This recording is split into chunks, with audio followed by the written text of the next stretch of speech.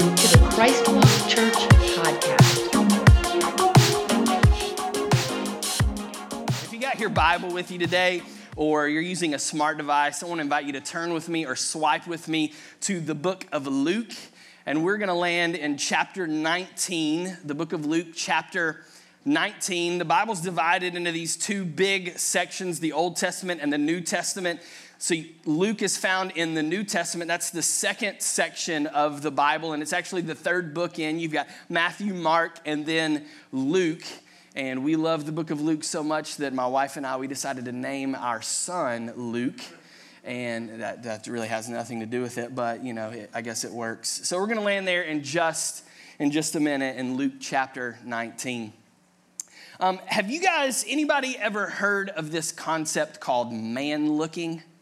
Anybody know what I'm talking about when I say man-looking? Now, everybody, if you are married, if you are a woman and you are married, you should know exactly what man-looking is. Because whether or not you've clearly defined it, chances are you have experienced it over and over and over again throughout your married relationship.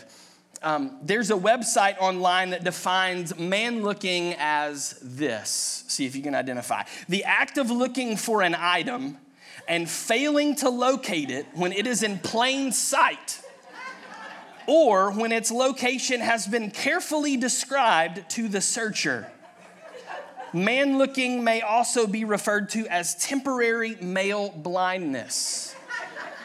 And in my house, it would go something kind of like this. My wife would say, "Hey, pumpkin." I don't know, she doesn't call me pumpkin, but that just makes it sound so much more endearing. She would say, "Hey, can you go to the pantry and get the chicken broth for me? It's on the third shelf from the bottom, all the way to the right, in behind the tomato soup next to the rice." And I'm over there and I'm going, I can't see. I don't. And then, honey, I don't see it. Well, it's there, I promise. I put it there, when I put the groceries away, I put it right. I know exactly where it is. And I'm standing and I'm looking and everything, and no, it's not there. I don't see it anywhere. And then finally, after, this back and forth, a few different times, she walks over in a huff and will slide the tomato soup out of the way. And then lo and behold, there's the chicken broth. And I'm always like, well, you didn't tell me I had to move something. You said it was right. I mean, clearly that was in my, that's not on me. That's on you for putting the tomato soup in front of it so that I couldn't see it. So that's not on me. That's not on me. Anybody ever experienced that? All of the wives in the room are nodding like this. Yes, yes. All the men are like, I have no idea what you're even talking about. Man looking. A lot of us, that's kind of our approach to Jesus sometimes. Oh, it just got real, real quick. Everybody got real quiet. Oh, he's serious. That's how our approach is to Jesus sometimes. We look for Jesus in the situations of our life, but a lot of times he's not where we expect him to be, or he's not how we expect him to be. And see, a lot of us, we want our Jesus in a certain way. And we have these expectations about who Jesus is and who he ought to be and where he ought to show up and how he ought to show up. And so what we do is we create this nice little box and we tell Jesus, hey, whenever you show up in my life, it's totally cool for you to do so as long as you fit within these parameters. But for those of us that search for Jesus in that way, for those of us that we try to cram Jesus, we try to stuff him in this box, we try to limit him to a set of boundaries that we've set up, what we do is we end up cheapening who he is and make him out to be something other than the Messiah. And so that's the problem that I want to try to tackle today as we jump into Luke 19. Because here's the deal, this man looking for the Messiah, it's not like a new concept. It's been going on for thousands of years. And people have been missing Jesus Christ because their expectations of him, for him, and about him were in the wrong place. He was right in front of their face the whole time. But time and time again, they missed him. So we're going to take a look at Luke 19 today as we celebrate Palm Sunday. We're going to start in verse 28. And here's a little background to let you know what is taking place right now. Jerusalem, the holy city of Israel, is abuzz with excitement. People had come from all around, as was Jewish custom, to celebrate the Passover feast. And so what was normally a city of between 50 to 100,000, depending on the time frame, and when you look at it, some people estimate that there were upwards of 1 million people that would have been in this city in and around this time that have come together with their friends and their loved ones to come together and celebrate this Passover feast. And maybe you're not 100% sure about what the Passover feast is, and that goes all the way back to the time of Moses at the beginning of the Old Testament. And so Moses, he was the leader of the Hebrews, what would become the Israelite nation. And he grew up as an Egyptian. Many of you remember maybe from Sunday school how they took Moses as a baby and they put him in the basket and placed him in the bulrushes in the Nile River. And then Pharaoh's daughter finds him and she takes him into the palace and raises him as her own. And then Moses grows up as a son of Pharaoh. And then later he is driven out. He runs away from Egypt and runs to his heritage as a Hebrew. And he comes back to Egypt to lead the Israelites out of slavery, the bondage that they were placed in there in Egypt. And he goes time and time again to Pharaoh over and over and over. Pharaoh, who is the king of the Egyptians. And he goes to them and he's saying, let my people go, let my people go. Many of you, maybe you've seen this like on a movie, around Easter time or in a play or something like that. There's a bunch of different incarnations of this story. And these plagues happen, and there's like flies and gnats and grasshoppers and boils and all this terrible stuff. And then it leads to the death of the firstborn and all that. You can read this incredible story in the Old Testament in the book of Exodus. And so the Passover originally takes place where Moses, he gets all of the Israelites together, and he warns them that the death angel is going to come in and is going to kill the firstborn of everyone in the entire region. But that there's a way to escape it. And the way that they escaped it is they slaughtered a lamb, and then they took a hyssop branch and they dipped the hyssop branch into the blood of the lamb, and they painted the doorpost of their homes with the blood of this lamb. And so whenever the death angel came in, if the blood was on the doorpost of the home, then the death angel would pass over and no harm would take place. And so the Israelites, they came together year after year after year to celebrate this Passover that the death angel passed over because of the blood of the lamb. Some of you can already see the correlation of what is taking place here. And it's on this first Palm Sunday that many of the sections of our Bible refer to this act as the triumphal entry, that Jesus is coming with his disciples, with his friends, his family, his loved ones. He's entering the city of Jerusalem, and he's announcing his authority as King of Israel, as the Messiah. And so that's what's taking place here in the midst of all kinds of political turmoil and emotions would be running at an all-time high, because at this point, Israel is now subject to Roman rule, and the Jews, they are oppressed by the Roman government. And so the people are looking for the Messiah to come, and there's a great expectation, and there's this massive following, because for the 3 years prior to this, Jesus has been engaging in his earthly ministry, and he's been doing teaching all over the area, and he's been performing miracles, and all of a sudden there's this great following, and the people they think that he might in fact be the one that the Old Testament proclaimed about, that the Old Testament prophets prophesied about, that this might be the one. And so there's this great deal of anticipation, and Jesus comes onto the scene, and the writer of Luke, whose name happens to be Luke, records it like this, verse 28. After Jesus said this, he went on toward Jerusalem. And as Jesus came near Bethphage and Bethany, towns near the hill called the Mount of Olives, he sent out 2 of his followers.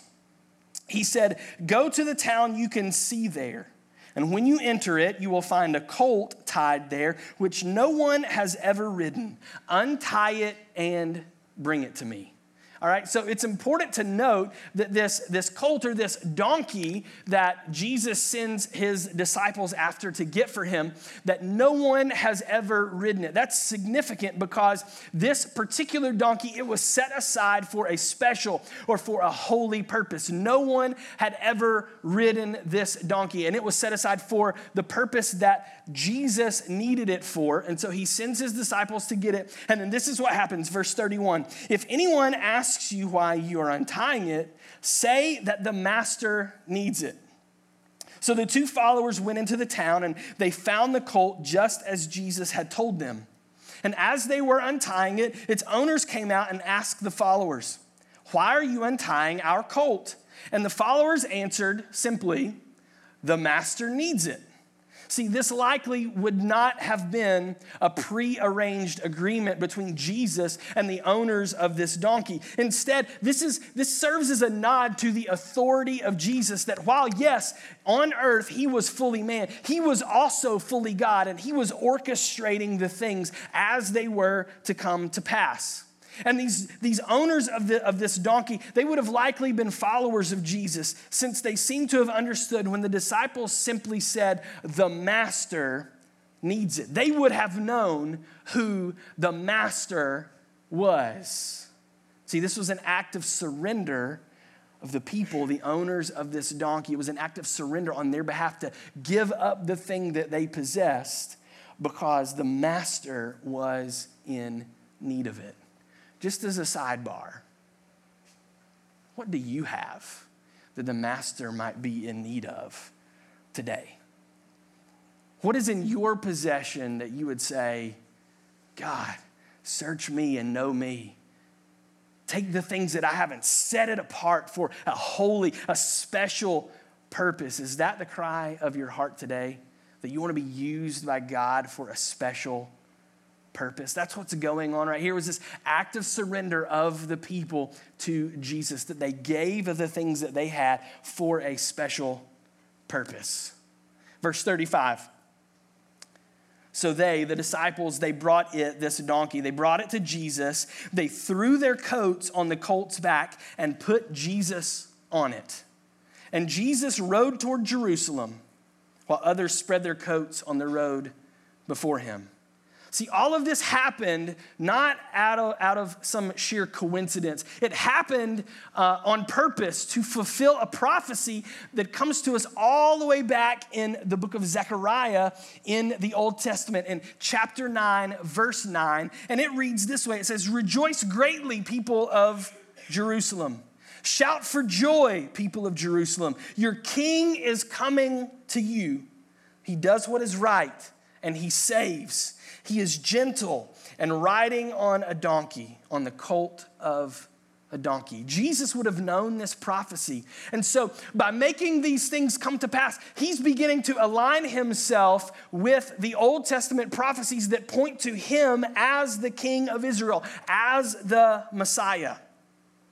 That he was the long-awaited one that the people of Israel were looking for. And so Jesus is embodying this personification of who the Messiah is supposed to be. And he's starting to reveal to everyone that this is in fact who I am. And so he gets on this donkey, they place him on this donkey, and he begins to ride in. And we call it Palm Sunday because people, they lined the streets and they took palm branches It's not recorded in this in this particular section, but in the other Gospels, in Matthew and Mark and John, they talk about taking the palm branches and waving the palm branches. And a palm branch was a symbol of victory. The people were beginning to recognize that their victory was finally come, that he had showed up on the scene, and that in and through Jesus, so they thought, or so they hoped, that they were going to be victorious. And then others of them, they took off their cloaks and their coats and their outer garments, and they laid them on the road so that Jesus, on this donkey, that he could walk over them. And anytime you took off in this day and age, you took off your cloak, your outer garment, and you placed it underneath the feet of a dignitary or royalty, it was an act of surrender or submission to their authority. So the people are proclaiming victory, and they're saying, we're submissive to you and to your authority, and we're giving you the glory and the praise. And then this is what happens in verse 37. It says, as he was coming close to Jerusalem, on the way down the Mount of Olives, the whole crowd of followers began joyfully shouting praise to God for all the miracles they had seen. And they said, verse 38, God bless the King who comes in the name of the Lord. There is peace in heaven and glory to God. This phrase actually comes to us out of the book of Psalms in chapter 118 and verse 26. So the people were singing this song that had been passed down to them historically through their lineage and through their faith. And so they began to proclaim these things that were written thousands of years ago previously in the Old Testament. They began to proclaim these things to, for, and about Jesus. And what this did was this linked Jesus to the Davidic lineage, the lineage of David, who was the most well-known, the most powerful, the most beloved king in the history of Israel. See, it points to the idea that they were saying these things about him, that they were singing these songs about him and proclaiming these things about him. It points to the idea that the people of Israel, they anticipated their Messiah to be that of a politician who would come in and overthrow Roman oppression through the act of military force. They were looking for a warrior. They were looking for a king in all of his glory and splendor, with a crown upon his head and with a sword at his side and a shield on his arm, to come riding in on a majestic stallion and to take control of the Roman government by force. They were looking for an earthly king.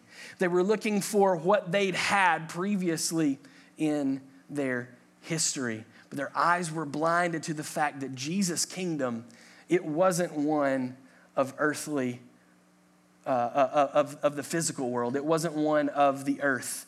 Rather, it was a spiritual kingdom that would transcend the world as they knew it. Jesus didn't come in as an earthly king. He came in as our heavenly Father, the King of Kings. Amen? Amen.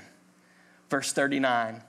Some of the Pharisees in the crowd said to Jesus, "Teacher, tell your followers not to say these things." The songs that they were singing, the praise and adoration that they were giving him from the book of Psalms, and that they were linking him to David and everything. The Pharisees didn't take kindly to that. And so they came to Jesus and they said, "Jesus, you need to tell these people to stop saying these things about you."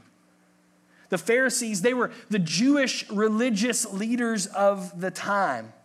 And they were well known for going over and above the law, the laws of the Jews that told people how they needed to live and how they needed to act. They actually added things onto those laws, and they created all of these rules and regulations that would guide and govern the people as far as what they could and could not do in order to keep themselves within the boundary of the law.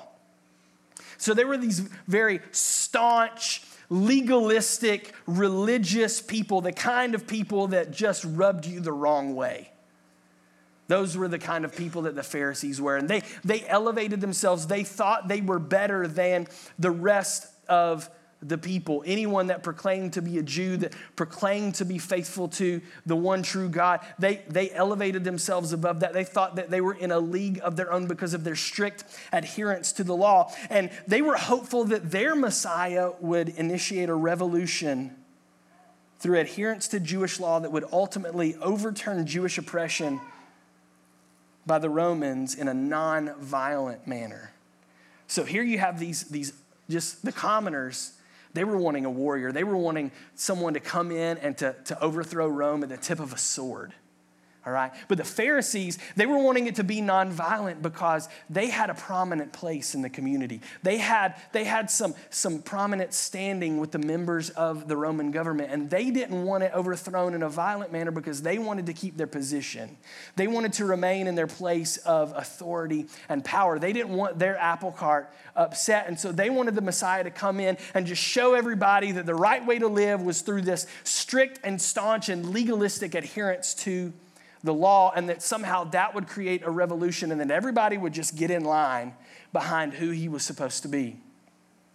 But if the law were sufficient in and of itself, why would we need a Messiah, right? If you and I, or anyone for that matter, could be saved by living in accordance with the law, then there would be no need for the Messiah to come in the first place. So they had missed it from the get-go. They thought that they could just make it to heaven, that they could be these kind of people by following the rules and doing these things in a certain way. But here's the deal. None of us could live up to the law. Not even them.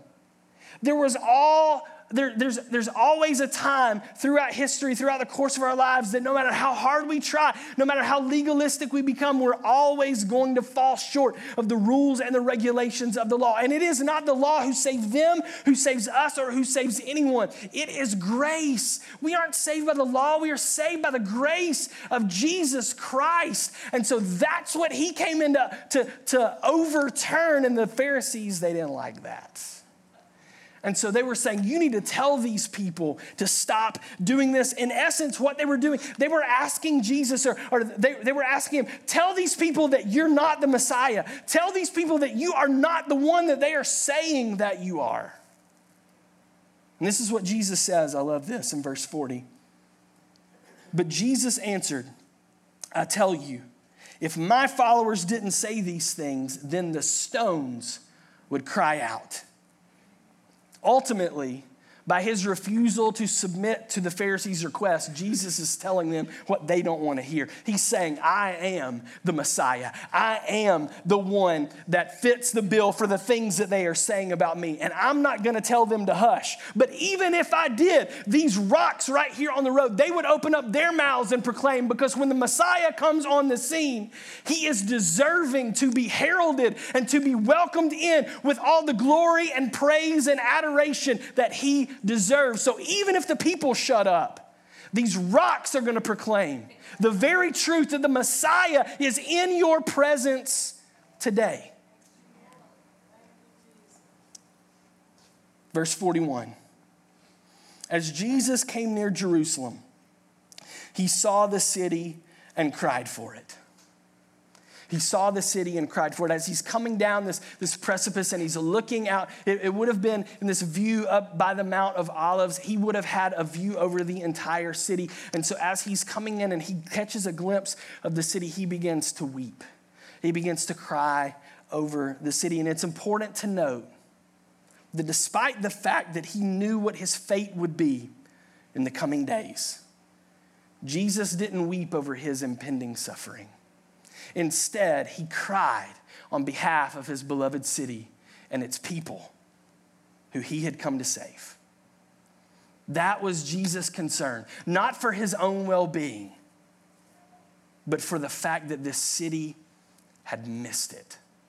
That the Messiah, Jesus Christ, was in their presence, but for whatever reason, they couldn't see him because their expectations were not what they should have been, and they missed out, and it made him sad. And he cried for them. This is what he said in verse 42. Jesus said, I wish you knew today what would bring you peace. Isn't that what they wanted? peace. They were tired of being opposed and oppressed. They just wanted to live lives of peace. Isn't that what you want? Isn't that what we all want? Don't we all want peace? And Jesus was saying right there that peace was attainable. I wish that you knew today what would bring you peace.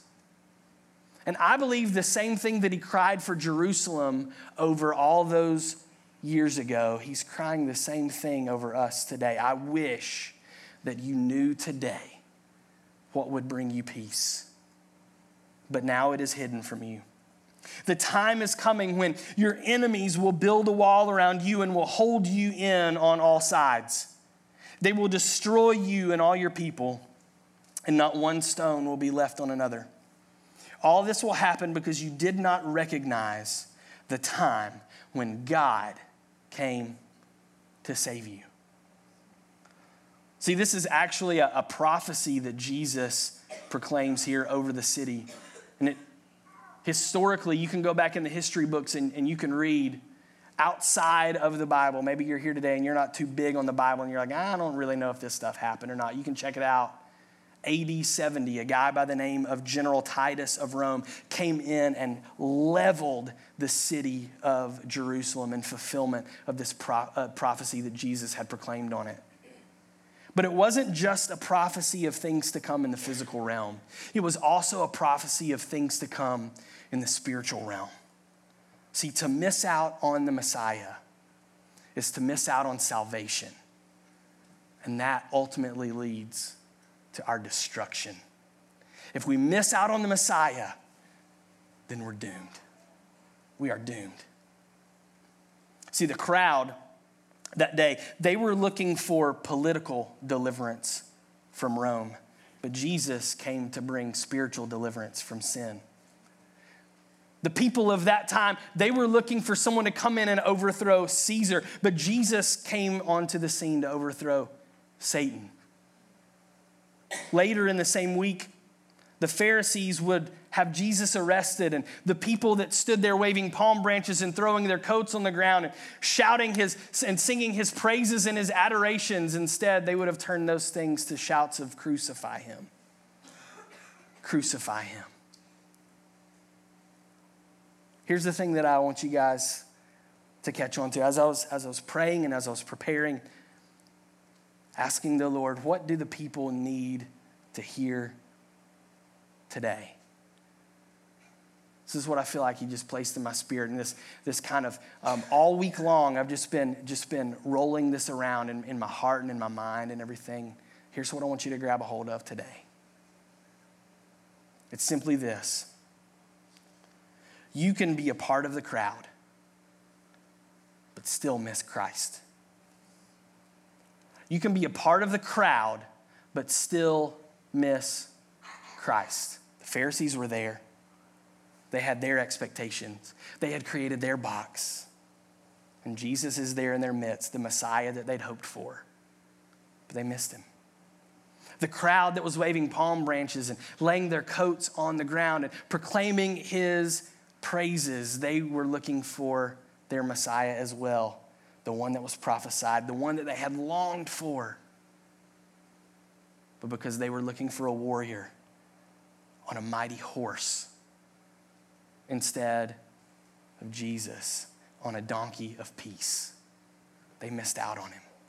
They missed out on him. You can be a part of the crowd, but still miss Christ.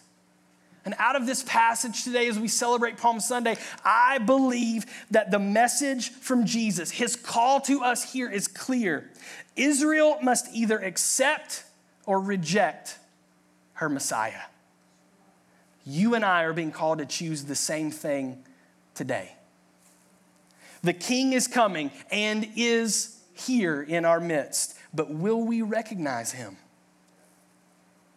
You know, could it just be that maybe Jesus hasn't moved on our behalf because our expectations have been incorrect about him? And maybe he hasn't moved on us because we've said, Jesus, you can move in our life as long as you do it within our boundaries, within the realm of our expectations within this box that we have set up for you to move. See, it all comes down to the issue that has been plaguing people for thousands of years, and it's an act of surrender. We say that we surrender to Jesus, but what happens when our expectations don't get met? The Pharisees, they were the most religious of them all, but they were unwilling to surrender to the Messiah because the one that came didn't meet their expectations. The people had been long awaiting the coming king to lead them into victory. But because he didn't meet their expectations, they were unwilling to surrender. And they said, no, give us Barabbas instead.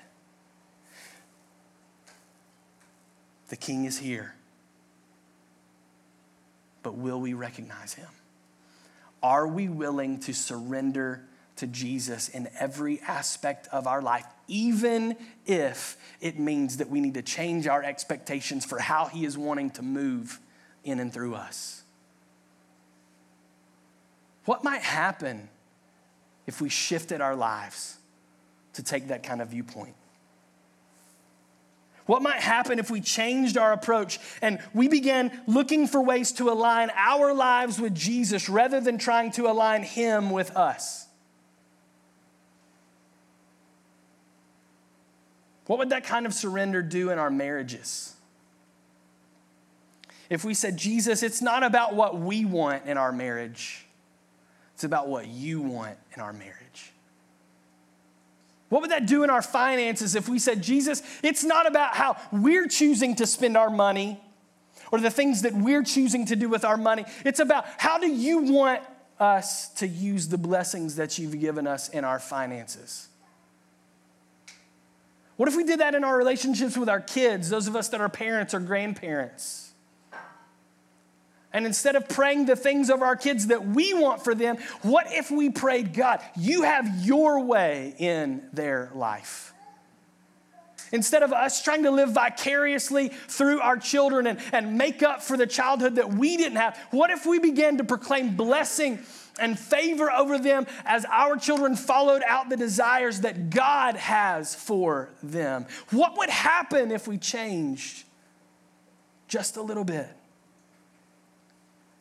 What would happen as messengers of the faith as we go out into the dark places of our community and we said, Jesus, help us not to make people fit into our box, into our expectations, but help us to go and proclaim the love and the truth of the gospel of Jesus Christ? What would happen if we surrendered to that in our lives? What would happen in this church if as a body we became people that surrendered to what Jesus was wanting to do instead of our own agendas?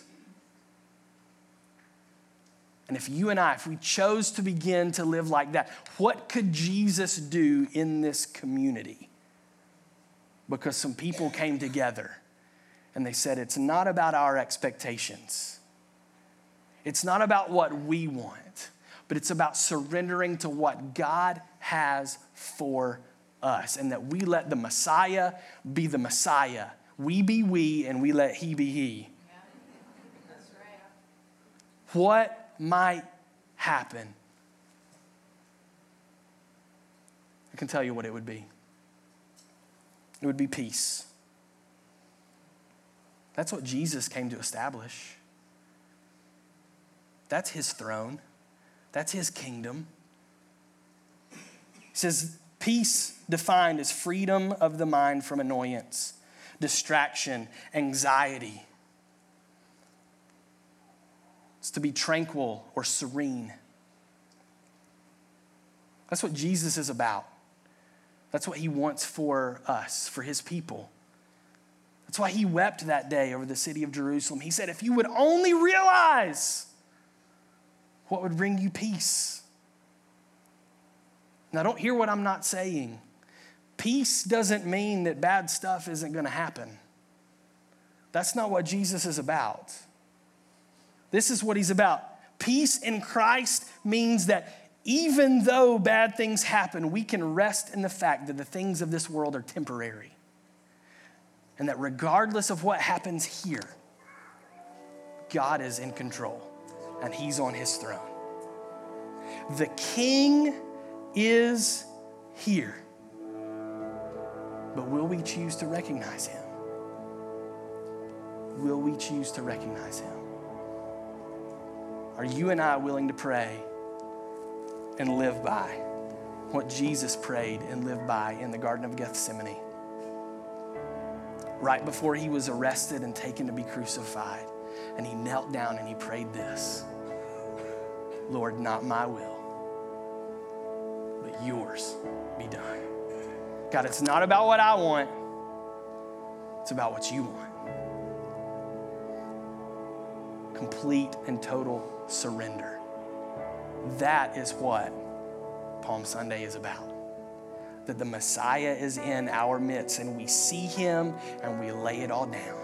And we say, it's not about us and our agenda. It's not about this box that we've created that we expect you to operate within. It's about you and what you want for your people and your church and your community. That is what we celebrate today. So ask again, in the places of your life, as we welcome the Messiah in, the King is here. Will you recognize him today? Will you surrender to him today? Thank you for listening to the Christ Walk podcast. For more information about Christ Walk Church, please visit thechristwalk.com.